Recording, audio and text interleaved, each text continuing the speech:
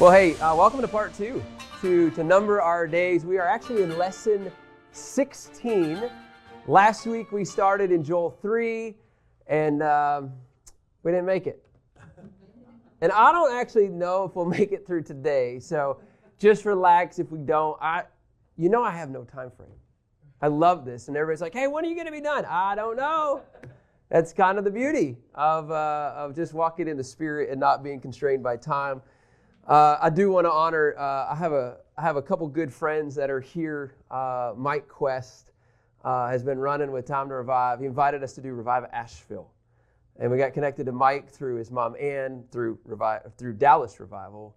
And Mike is from Franklin, Tennessee. And can I just say this? If you want to see the best notes you've ever seen, ask to see his notes and then copy them. Anyway, Mike is a dear, dear buddy and friend. And man, thanks for making the trip. And yeah, it's an honor. We have a good friend. He came a little bit farther than Mike. He came from Bethlehem. Pastor Stephen, many of you guys have known we did Facebook during the COVID season. And we interacted with Stephen on Facebook. So this really isn't anything abnormal for us, but now we're doing it in person. And Stephen is mic'd up, along with our good buddy Ray, which I gave Ray a new name today. That was a new one, the Godfather. Ray is just sitting here just pouring out wisdom and knowledge. And what To Number Our Days really became was a group of people just say, could we just know a little bit more specifically on this topic? And so I'm grateful. I woke up so excited, and I didn't get much sleep last night. And I just woke up so excited to have friends here, family here, my wife Laura. I feel like it's like a celebration today or something. But it is, because when I had my Damascus Road experience, when I had my call in my life, it's just fun to start walking into it more. And when it's the Lord, it's the Lord. And, I knew David through Dallas Bible, through Upper Room, and to have David do worship, like this is just a fun team thing. And I don't mean to leave anybody out. You hear my heart here. And it's an honor.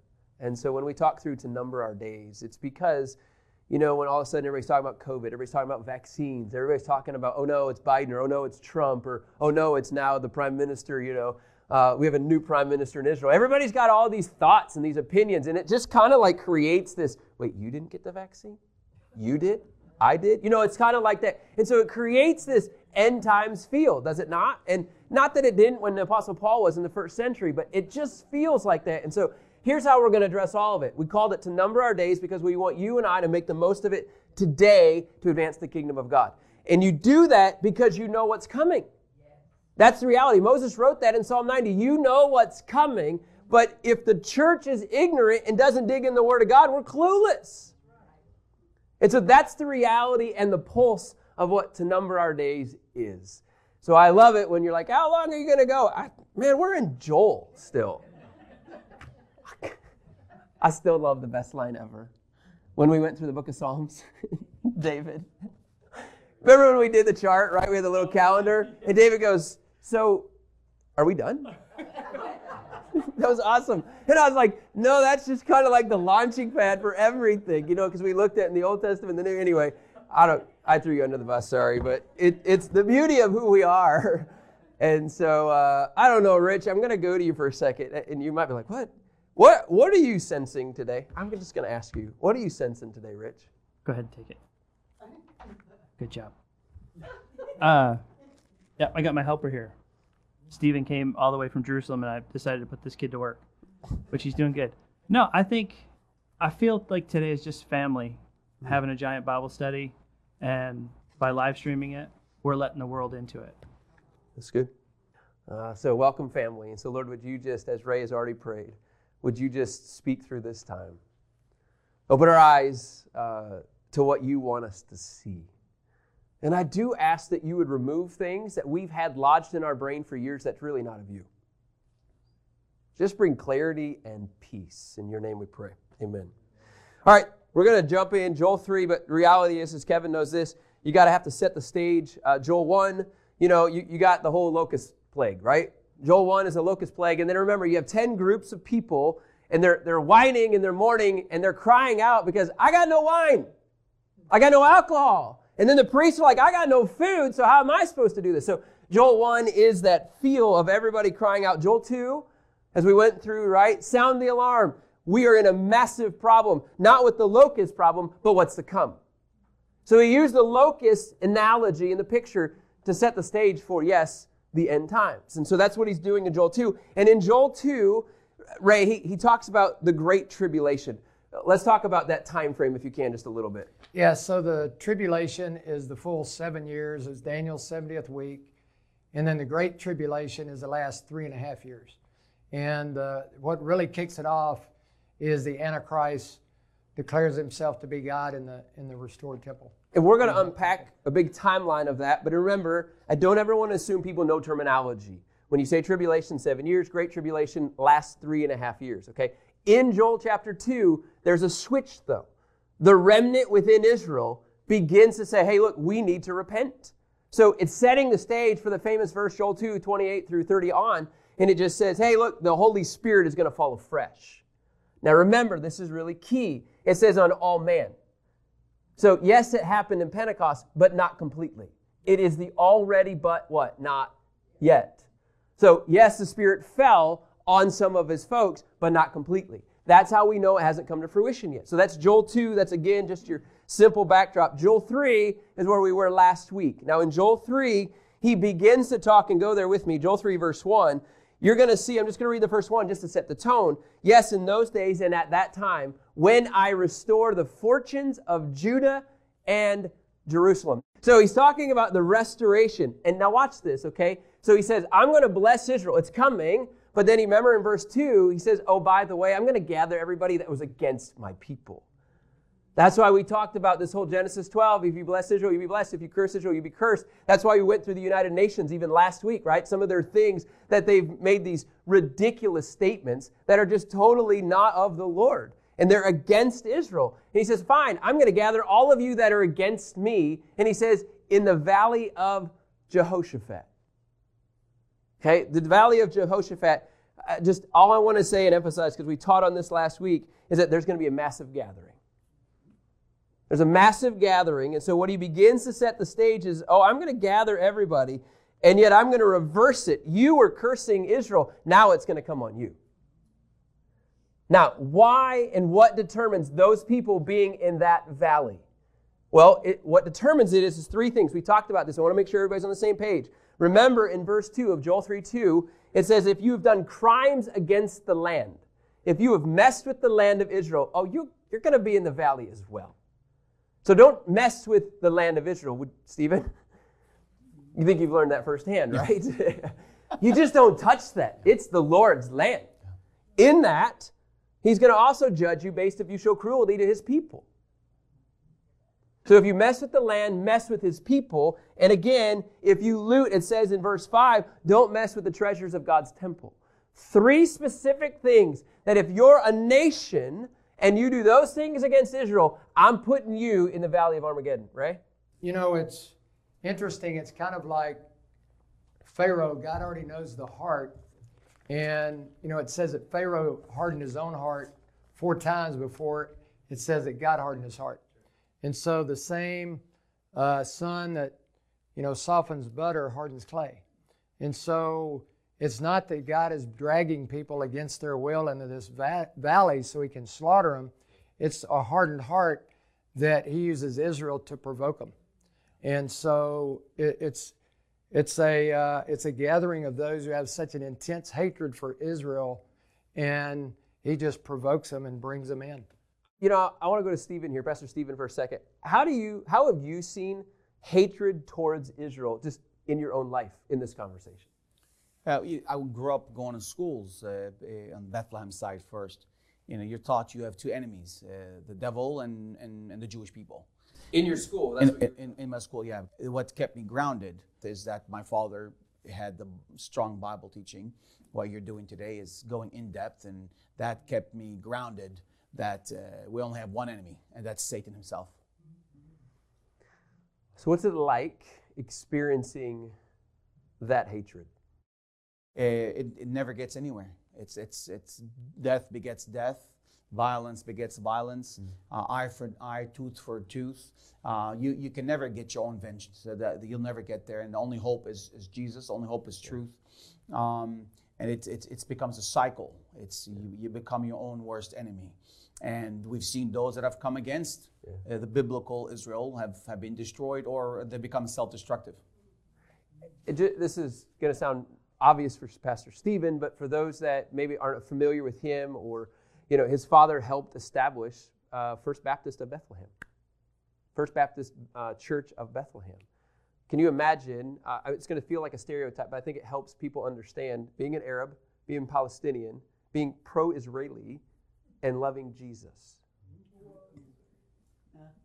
Where do you land your plane on that, except in the truth? Amen. So I say that because, look, some of us think we have it hard in some areas, you guys. He's living and breathing what we're talking about.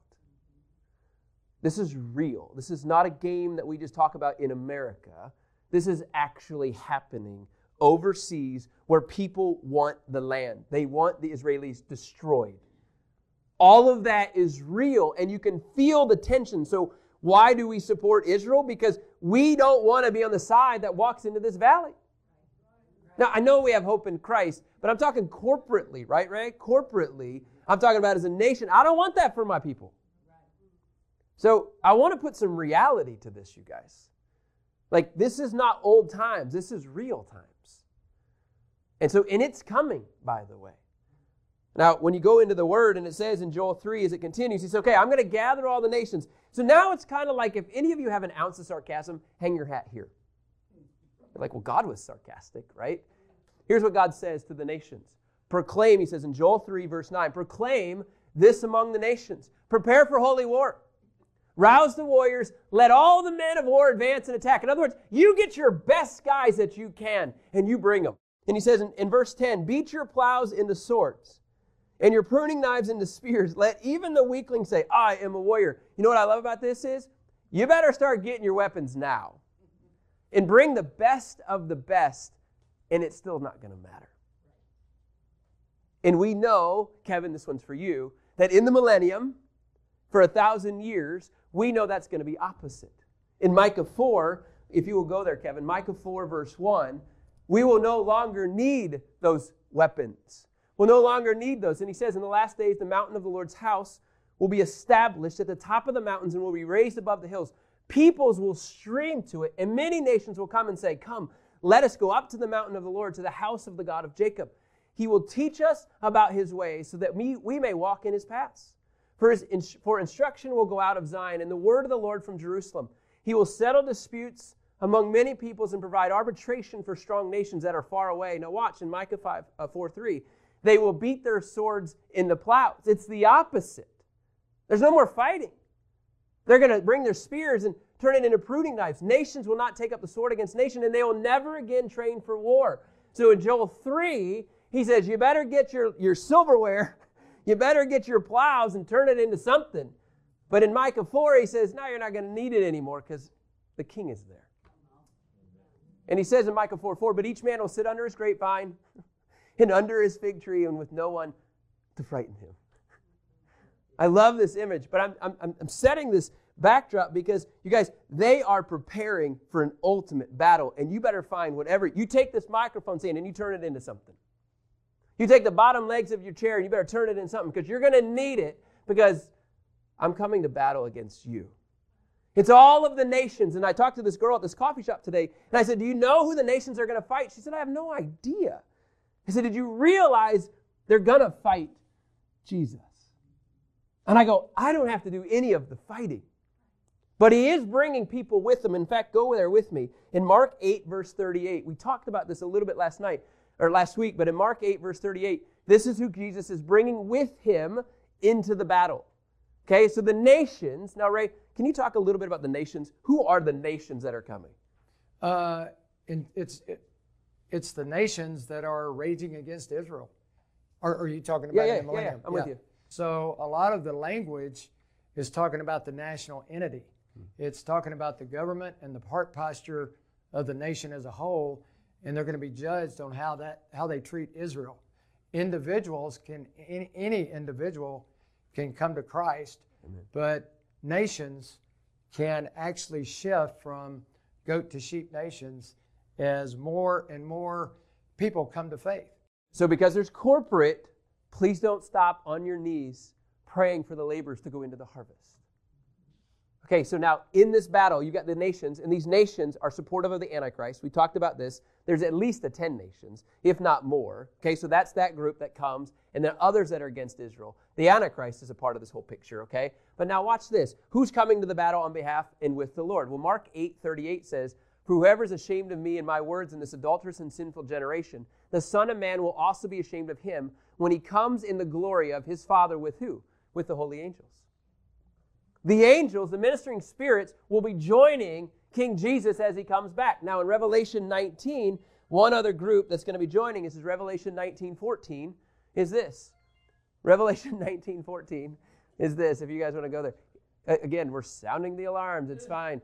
"The armies that were in heaven followed him on white horses, wearing pure white linen." So Jesus is coming to Armageddon. The holy angels are coming to Armageddon, right? And they're coming against the nations, okay? Ray, who are the people in the armies? Who are they? Those are the resurrected and raptured believers coming back with him as an army.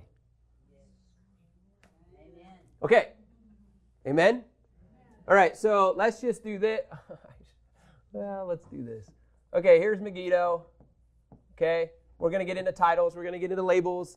Okay, Valley of Jehoshaphat. Some people would say classified in certain parts of the area. Then you have the Valley of Decision. Then you have the Valley of Judgment. You have all of these different, remember Joel means Yahweh judges, right? So everything about Joel is judgment is coming. Okay, so now here you have Megiddo. Okay, we know that you have the nations, right, that are against Israel. Okay, coming is going to be King Jesus. And we know with King Jesus is the holy angels. And we know that it's the armies. And Ray, who's the armies again? One more time. It's raptured and resurrected believers. Okay?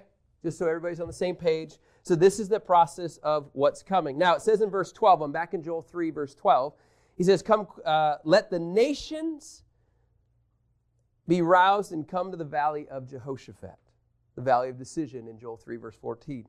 "For there I will sit down to judge all of the surrounding nations." Don't you love this picture of the courtroom? Guilty, guilty, guilty. I mean, it's all guilty. There's no hope in this battle. If you're on that side, it's too late. Is that a fair statement? Yep. Okay, so this is the picture that we're coming into. Now, I'm going to go on a big old timeline. And this is where I hope we can just kind of run with some things. And it's going to be a lot. This is just my little chicken scratches. You will now get a lot of a timeline here, okay? So a lot of this comes from Ray's amazing research. So remember my field goal posts. I'm just going to start off with a couple things. You're going to see, I'm giving you a timeline up into Armageddon. I want to do a recap of up into Armageddon. So you're going to see the birth pains that Matthew 24 talk about. Okay, the birth pains. Ray, what are some samples of birth pains? A global pandemic. It's famine, it's wars, it's rumors of wars. But I do have to say, for me, this is the first time in my life, I think in anybody's life, we've ever seen globally a unification of everybody in the globe, and it was under a spirit of fear and panic. That's right.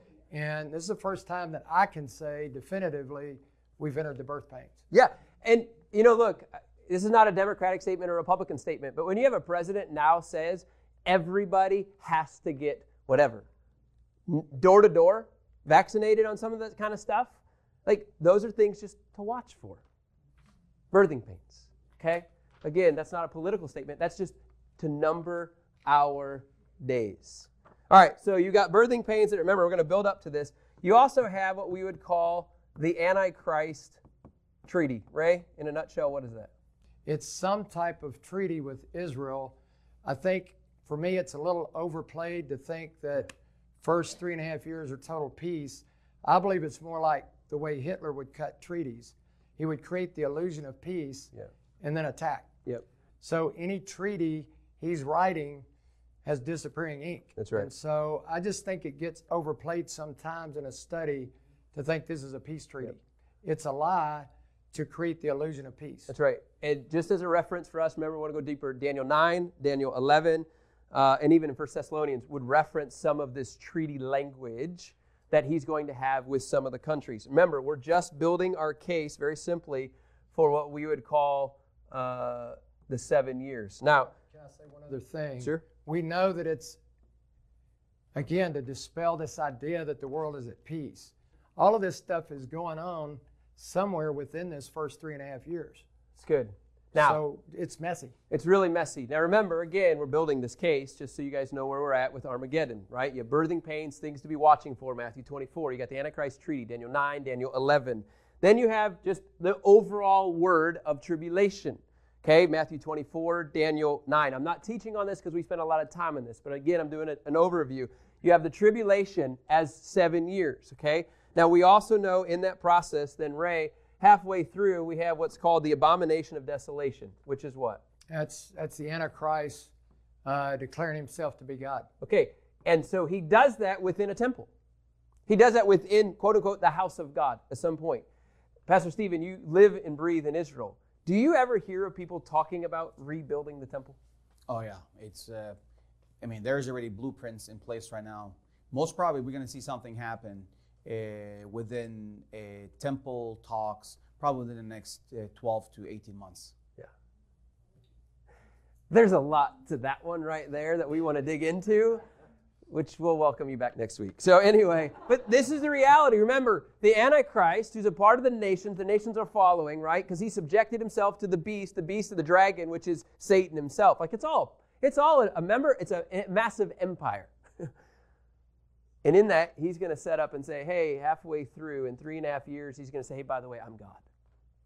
All markers for us to get to Armageddon. Now, in all of this, Ray talked about this, we have what's called the Great Tribulation. Okay? Now remember, the Great Tribulation is the last 3.5 years. Okay? We know this, but I'm telling you guys, when you process the end times, it gets swirly. Okay, and Joel is going to set this thing up. Now, in all of this, now this is where, oh, Lord,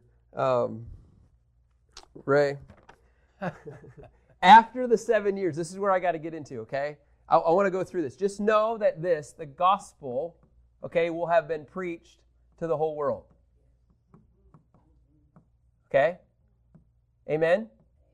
We know that by the end of 7 years, the gospel will have gone to the people groups, to the nations. The Matthew 28, that's where it's going to go, okay? At the same time, and these are side notes, and somebody's like, I need you to teach more on this. I'm giving you a reference right now, okay? That's all it is. Satan got kicked out of heaven.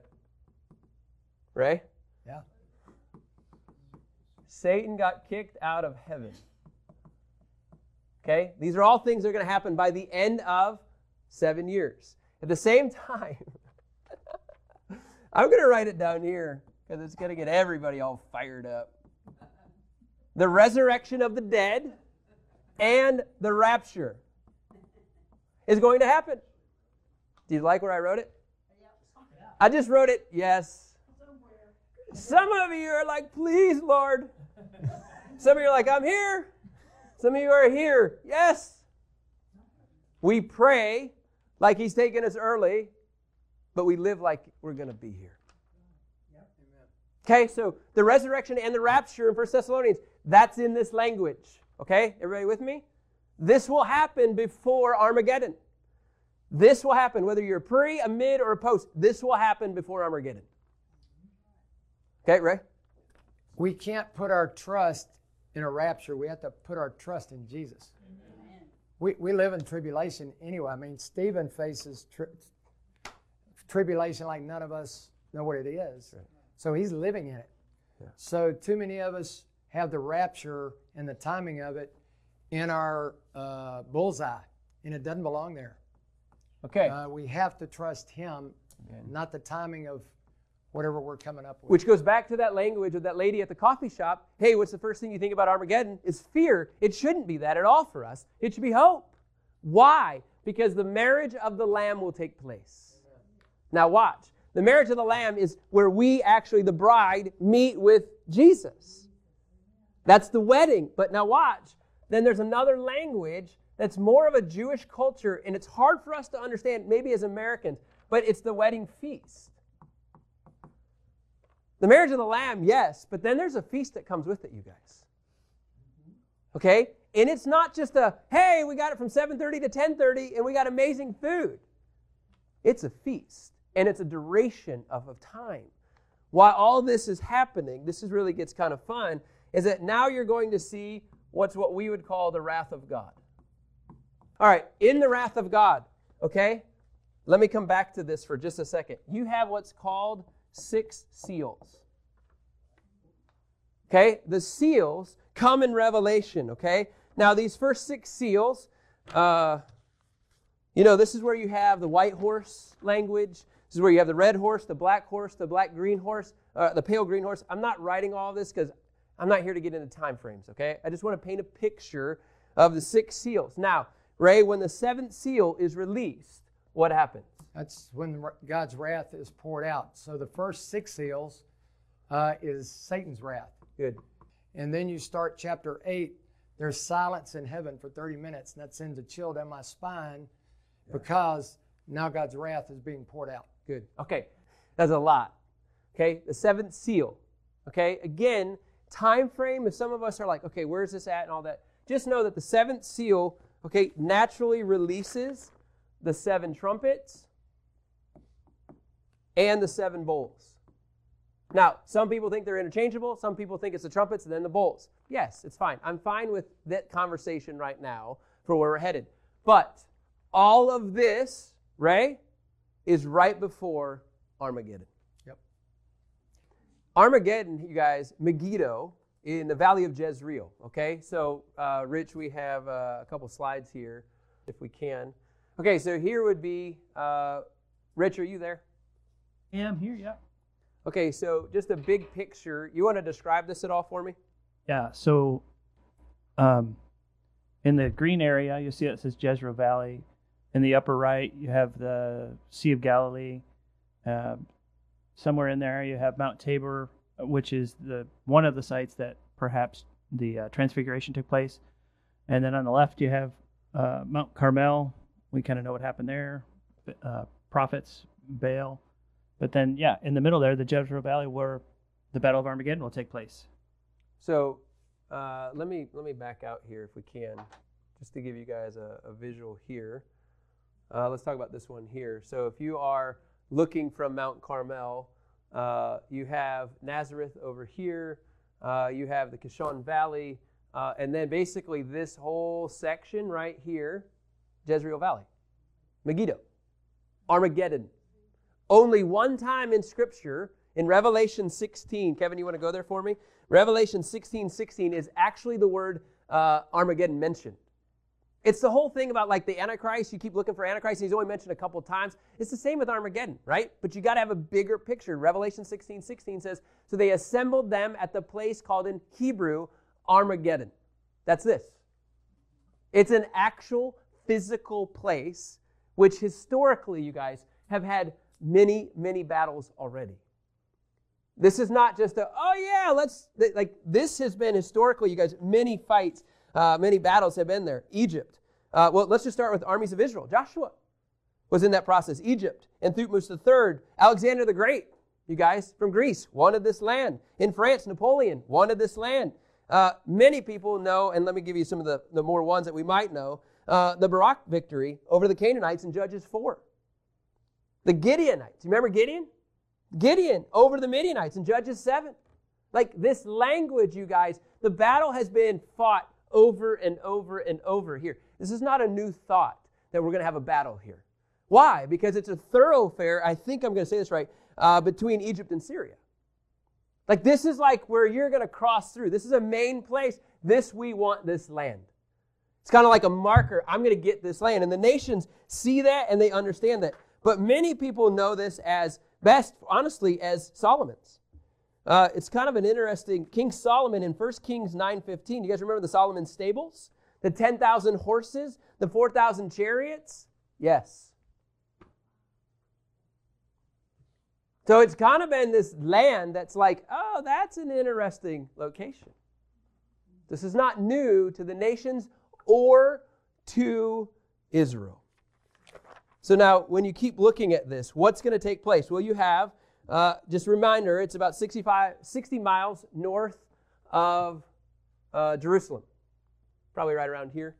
It says in verse 13, swing the sickle. So all of the nations are coming together, correct? All of the nations are coming. And he says, swing the sickle, I'm in Joel 3, verse 13, because the harvest is ripe. Come and trample the grapes because the winepress is full. The wine vats overflow because the wickedness of the nations is great. This is a really graphic picture of death. Jeremiah 51:33. Can everybody write down that text? Jeremiah 51:33. Kevin, if you'll go there as well. It says, for this is what the Lord of hosts, the God of Israel says, daughter Babylon is like a threshing floor. At the time it is trampled, in just a little while her harvest time will come. Daughter Babylon, your time is up. It's an image of the nations. It's an image of God saying, enough is enough. The threshing floor, it's going to be trampled. And the harvest is here. Now, when I think of harvest, Kevin, when you think of harvest, what do you think of? Well, most of the time you think about the good stuff coming. Yeah. But in reality, your harvest is separating the good stuff from the bad. That's right. So let's go to Matthew 13 just as a backdrop. Matthew 13, 24 through 29. You have the wheat and the weeds. Okay, the wheat and the weeds. That's why the resurrection and the rapture has to take place before Armageddon. It's already been done. He's already pulling this out. So when God brings about this massive battle, guess what? He's going to gather the weeds, tie them up, and burn them in Matthew 13. It's a picture of what's to come. So now the part that really messes with me is in Revelation 14. Please, let's go there, 14 through 20.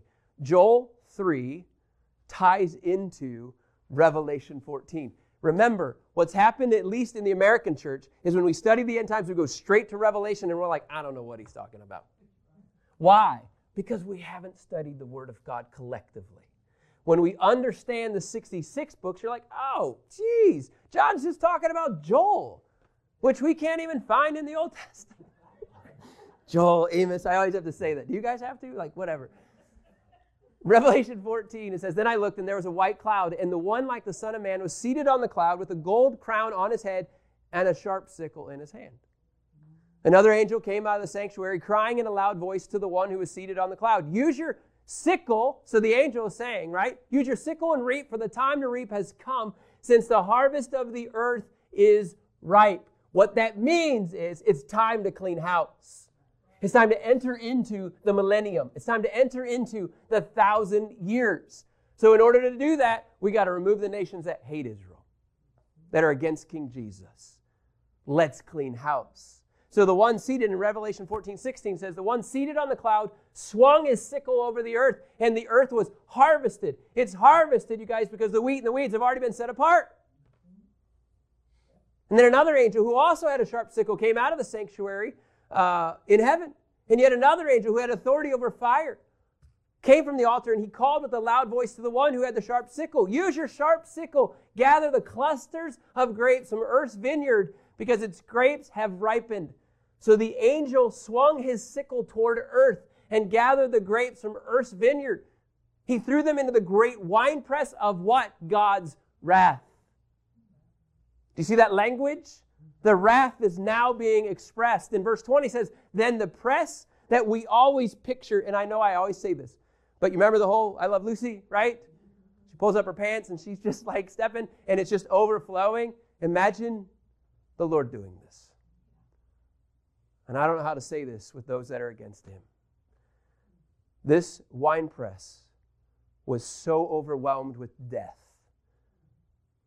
It says, and the press was trampled outside the city. So now, where are we, Ray? You're close to the city. You're close to Jerusalem. Okay, so think about this. Okay, the valley is here. Jerusalem is here. So Revelation 14 says now, Kevin, go back for me if you don't mind. Revelation 14:20. It says the press was trampled outside the city, and blood flowed out of the press up to the horses' bridles. They estimate 4 to 6 feet for a horse to be up, right? So on average, let's just say 5 feet, okay?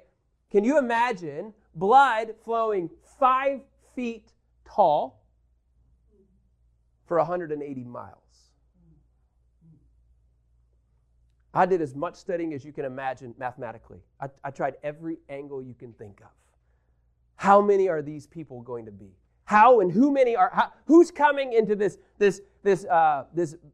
valley? And then what? They're headed to Jerusalem. Does that make sense? So yes, the battle takes place here, but in a weird way, it goes here as well. And so what I want to emphasize is this: who are these people, and who's the blood? Kevin, can you go to Revelation 9:16? Thank you. If you want to go there, that would be awesome. Thank you. So this is a thought that the number of mounted troops was 200 million. So just picture in the nations 200 million people showing up in Armageddon, in Megiddo, the Valley of Jezreel, and then they make their way to what? To Jerusalem. So the fighting could take place on the way here. It could take place on the way out the side of the city. But can you imagine a human has an average of 5 liters of blood per person? Now you take 200 million people times 5 liters. You know, that's a lot of blood. But now throw in the horses. 52 to 53 liters of blood as well. Throw in the other animals. And now all of a sudden you got massive blood just flowing.